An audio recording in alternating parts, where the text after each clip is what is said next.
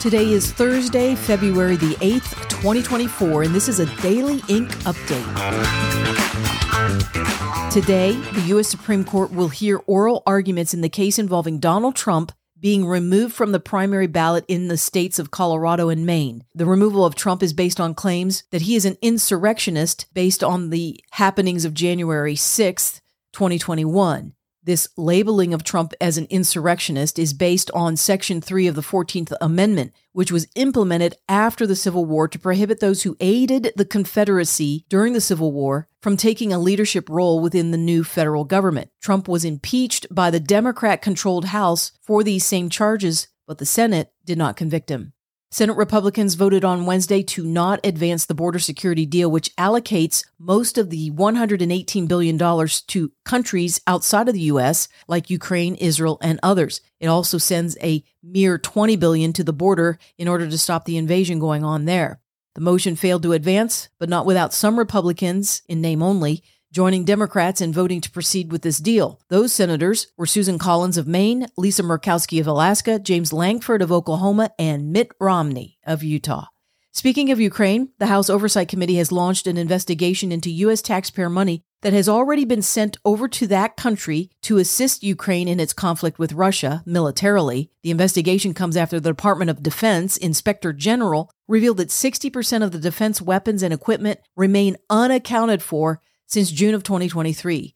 The Oversight Committee sent a letter to the Defense Secretary Lloyd Austin demanding his cooperation in providing answers to this lack of accountability within the military. While we're on the topic of the Defense Secretary, Lloyd Austin will be testifying before the House Armed Services Committee on February 29th about his failure to notify anybody about his hospitalization at the start of 2024. Austin's absence from the U.S. Pentagon came at a time when U.S. military forces were very active in the Middle East and the Red Sea off the coast of Yemen. 5 days after his hospitalization, Austin finally decided to let Joe Biden, members of Congress, and the American public know that he had been incapacitated due to complications from prostate cancer.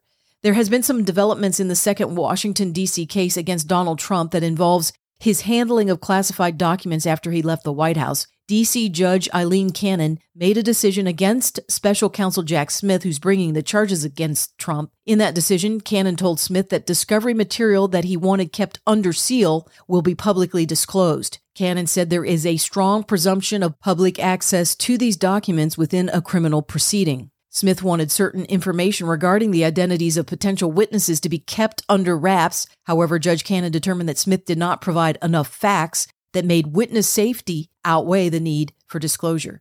While we're talking about courtrooms and trials, actor Jussie Smollett is back in the news. Remember him, the hate crime hoax instigator? Smollett is appealing his case to the Illinois Supreme Court. He's asking that court to weigh in on his conviction for filing a false police report. Smollett made wild claims of being attacked by two white racists wearing MAGA hats in downtown Chicago at 2 a.m. in the morning in the middle of a January winter in Chicago. These so-called racists also somehow knew that Smollett was also gay, so they made homophobic slurs against him, wrapped a noose around his neck that they apparently just happened to have in their back pockets, and poured bleach on him, which they also had in the other back pocket. This was all done while Smollett suddenly had a hankering to go to a Subway sandwich shop at 2 a.m. in the morning. After police investigation, two Nigerian brothers who were workout partners with Smollett confessed to being paid by him to play the part of these MAGA racists. The American First Legal Foundation has filed a major lawsuit against Maricopa County and Arizona election officials for violating their own state laws. The AFL is representing plaintiffs Eric Lovelace and Strong Communities Foundation of Arizona. The lawsuit alleges that in 2022, the Maricopa County election officials refused to maintain the mandatory chain of custody with ballots by way of tracking and reconciling ballots that were cast by the voters. The AFL also cited malfunctions within the ballot counting machines, which rendered some ballots unreadable and unacceptable to the machine, and the county's use of AI, artificial intelligence, to verify mail-in ballot signatures when the state law requires human verification. The lawsuit claims that this put in question about 25,000 ballots, more than the margin of victory in the governor's race, which was between Republican Kari Lake and Democrat Katie Hobbs. Well, there is a rebellion occurring beneath the surface of the Republican Party in the U.S. Senate, and the person in the crosshairs is Mitch McConnell, the Senate Minority Leader, who worked up close and personal with Democrat Chuck Schumer in this latest debacle of a border security deal. Senate Republicans responded quickly and decisively with white-hot outrage at the border deal when it first became public, and within 24 hours, McConnell was backing down from his position of pushing that bill. Senate Republicans held a press conference following that in which Ted Cruz called on McConnell to step down from his leadership position in light of the disastrous negotiations from McConnell and Senator James Lankford of Oklahoma. The two basically gave Senate Democrats everything they wanted in this deal and capitulated so much to them that it would be impossible for McConnell to lead the party forward with any negotiating power or leverage. Kentucky Senator Rand Paul admitted as much while he talked with Laura Ingraham on Fox News. He's completely out of touch with Kentucky Republicans, with conservative Republicans, advocating for all this money to go to Ukraine. We're not for that. Nobody in Kentucky is for that. His approval ratings in Kentucky are almost below zero. They are the lowest of any elected official in the United States. He is working with Biden and Schumer to funnel your money to Ukraine, but he's not working with conservatives. So he is in the minority of his caucus. There's maybe 10 of them that will vote with all of the Democrats. Oh, you're just he is using the minority of the big government Republicans up here to work with Democrats to send your money to Ukraine. And the rumors are confirmed that Tucker Carlson, formerly of Fox News, spent time in Moscow, Russia, and had an interview with Russian President Vladimir Putin. The video of that interview gets released tonight on Carlson's website, as well as his X platform account.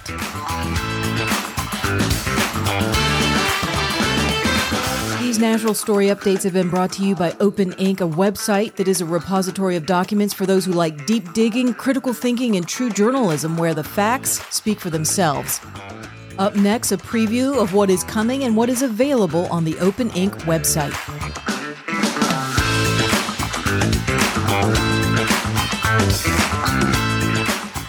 I did bring up the national news story about the lawsuit that was filed in Arizona by the America First Legal Foundation. That lawsuit is, of course, challenging the election officials within Maricopa County and the state for their handling of elections and their violation of their own state laws. There are other people revealing the level of election disruption and interference that occurred in 2020 and beyond that, and those people have testified to the House Committee on Administration this week. Here is the president of Capital Research Center, Scott Walter, detailing the level of influence and interference that Mark Zuckerberg, the CEO of Meta, was able to wield in U.S. elections by way of influencing non-governmental organizations and election officials with a lot of money, millions of dollars, and very dishonest tactics. We at the Capital Research Center have published online all our data on the private funding of the 2020 election by the Center for Tech and Civic Life, or CTCL, the main conduit for the so-called Zuckbucks. The percentage of CTCL money that went to jurisdictions Biden won in the battleground states are Arizona, 75% Democrat, Pennsylvania, 83%, Michigan, 86%, Wisconsin, 90%, Georgia, 94%, Nevada, 100%. Mr. Chairman, in your state of Wisconsin, CTCL gave out 188 of its minimum $5,000 grants. It gave out 31 larger grants, 3 to counties, 28 to cities. 20 of those 28 cities were won by candidate Biden, only 8 by candidate Trump. Those 20 Biden cities received 90% of CTCL's dollars in your state. A similar grotesque skewing is seen when we compare the per capita spending in those over $5,000 grants. The average per capita spend in Trump jurisdictions, 55 cents. The average in Biden jurisdictions, $3.75, nearly 7 times higher. No wonder the majority of states now ban or restrict such private funding of election offices. No wonder every single governor who's tried to thwart his democratically elected legislature's desire to ban such funding has been a Democrat. No wonder the Wyoming Secretary of State wrote all his county clerks warning them about CTCL, its desires past and present to influence elections with, quote, misleading tactics, and its possible funding from foreign sources. In my home state of Virginia, the opposition to such funding was unanimous in the Senate. Neither party wanted out-of-state billionaires controlling our elections. Yet CTCL ignores this widespread opposition to its agenda and turns instead to ever more insidious schemes to influence elections. Its response to criticism is merely cosmetic. The same day newspaper headlines announced Mark Zuckerberg said he'd never repeat his 2020 election funding, CTCL announced an $80 million rebrand of itself as the Alliance for Election Excellence. And here is journalist Molly Hemingway of the Federalist media outlet recounting all the ways that the U.S. voter has been disenfranchised and discouraged, and the democratic election process being thwarted and corrupted. The American system of self-governance is under attack.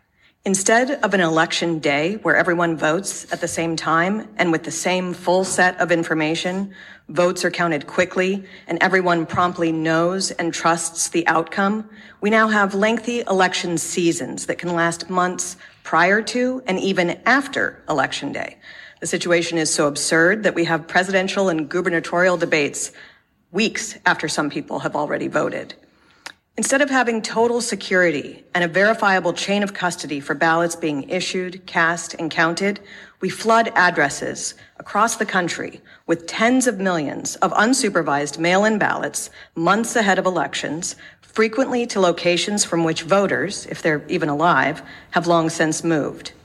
Instead of having election administration that is rigorously nonpartisan and impartial under the law, we have allowed the private takeover of government election offices by partisan oligarchs and their armies of activists who use those offices and their authorities to tilt the election toward favored candidates.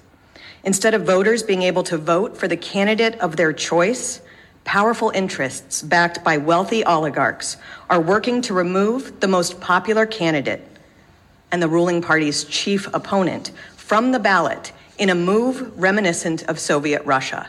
And if that weren't enough, instead of the top candidates chosen by the people being able to fully engage in a vigorous campaign heading into an election, we have one side actively attempting to throw its opponent in prison and bankrupt his family. Again, reminiscent of Soviet Russia. Thanks for listening to this Daily.Ink update.